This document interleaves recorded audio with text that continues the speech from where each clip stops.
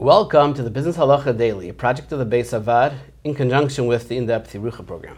I'm joined today by Dayan Yitzchak Grossman, Rosh Chabura of Greater Washington Community Kollel, and Dayan at the Beis Avad. Rabbi Grossman, we have previously discussed the basis for severance, where the employer should be giving it either mikayach minig or lefnim rishus hadin reason. I would assume this all would be understood for an employee and an employer. How would this work out in a situation where one is a contractor for a given task?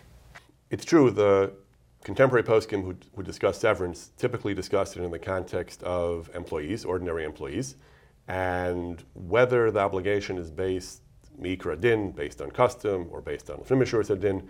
There are contemporary poskim who argue that it is indeed limited to employees and does not apply to contractors. The model for lefnim mishur din is Eved Ivri. Eved Ivri is more like an employee, not like a contractor. The minhag, certainly in many areas, many countries that have severance, that have pensions, as an established minhag, the minhag often commonly limits it to employees, not to contractors. That being said, I would think one could argue that lefnim mishur din, in the broadest sense, he contributed value to your business. You should recognize above and beyond the formal obligation some kind of hakar satov, some kind of lefnim mishur din. I think it's possible that one could extend it to a contractor, but there definitely are at least some poskim who limit it to employees and exclude contractors from severance. Minhag obviously depends on what the minhag is. You have to clarify the minhag in a specific context.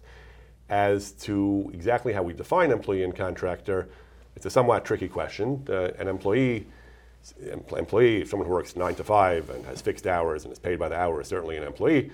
But someone, for example, there was a din Torah once about a bus driver who was not paid by the hour. He had to get the kids to school, and eventually he was made redundant. They fired him. They didn't want to pay severance to school. They argued he's a contractor. He's not a 9 to 5 employee. He has to get the kids to school. We pay him for that. He does that. He gets them. He should be a contractor. We're not paying him severance in Israel.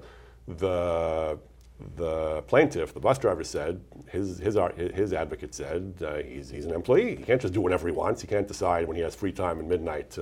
Since the hours are fixed, even though he doesn't have to work a set number of hours, but the primary criterion should be whether he has to work according to a certain schedule established by the employer. So this was actually a major dispute. There are sources in the poskim to both sides of this, whether the primary definition of employee is that he's paid by the hour, as opposed to a contractor who is paid by the job, as opposed to the question of whether his hours are fixed or whether he can make his own hours. There are various other definitions, but roughly speaking, the severance for an employee is well established. Severance for a contractor, many poskim assume, is not obligatory, not even as lefnim mishur din. If you enjoyed this video and would like to receive more like it, or to sponsor a future video, please visit beisavad.org.